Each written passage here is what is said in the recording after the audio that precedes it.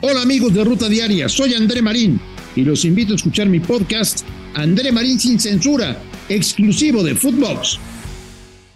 Footbox Today, el podcast diario con las noticias del fútbol. ¿Qué tal, Footboxers? En la Ciudad de México, Pumas ya planea el Apertura 2023.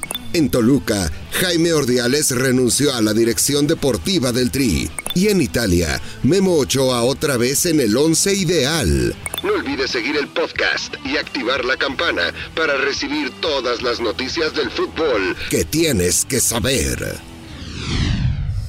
Inicia Pumas su reestructuración. Pumas inició la planeación para el Apertura 2023 tras quedarse sin repechaje. A través de un comunicado, el club de la UNAM señaló que la directiva encabezada por Miguel Mejía Barón y el técnico Antonio Turco Mohamed ya trabajan en la planeación del plantel para el próximo torneo de Liga MX, en busca de regresar a Pumas al protagonismo. Los jugadores tomarán 3 semanas de vacaciones y deben reportar el 25 de mayo. Renuncia Ordiales.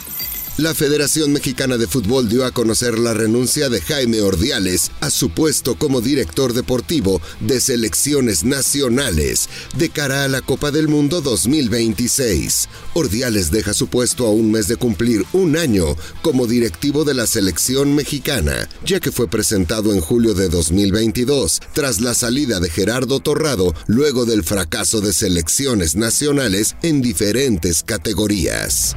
Ochoa otra vez al 11 ideal.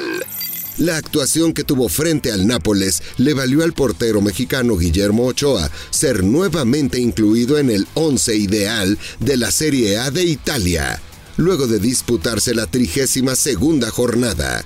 El guardameta fue un elemento muy importante para que su escuadra, el Salernitana, sacara el empate a 1 gol frente al cuadro partenopeo, lo que le impidió conquistar el Scudetto.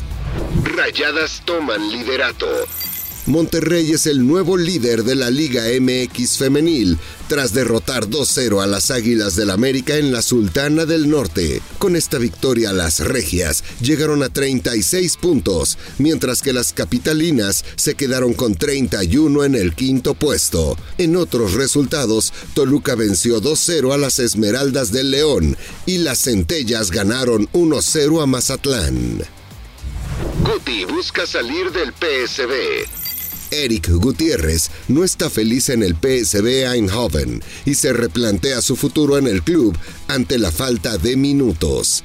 El mexicano reconoció que podría ser su última temporada en los granjeros y que tiene algunas ofertas serias que analizará el próximo verano. En una entrevista para el medio neerlandés Trouw, Guti se sinceró y dijo sentir vergüenza con sus hijos de seguir siendo banca en su 5ª temporada con el PSV. 100 veces merengue. Kenty Robles, defensa mexicana, recibió un reconocimiento por parte del Real Madrid femenino por llegar a 100 partidos disputados con el conjunto merengue. Emilio Butragueño, director de Relaciones Institucionales de los Españoles, le entregó una playera a la capitana de la selección mexicana femenil con el dorsal número 100, en referencia a la cantidad de duelos que ha disputado vestida de blanco. Athletic rescata empate. Con un penal anotado en tiempo de compensación, el cuadro vasco salvó el empate a 1 gol frente al Mallorca, en duelo celebrado en el Estadio Mallorca Son Moix. Lee Kang-in puso en ventaja al equipo dirigido por Javier Aguirre, mientras que Iñaki Williams empató el encuentro al 97. Esto dijo Javier Aguirre, director técnico del Mallorca, tras finalizar el partido. Para empatar el partido, ninguno fue superior al otro.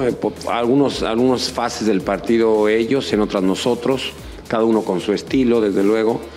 Y lo tuvimos tan cerca que de ahí viene la decepción del vestuario. Estuvo muy cerca de la victoria, 15 segundos.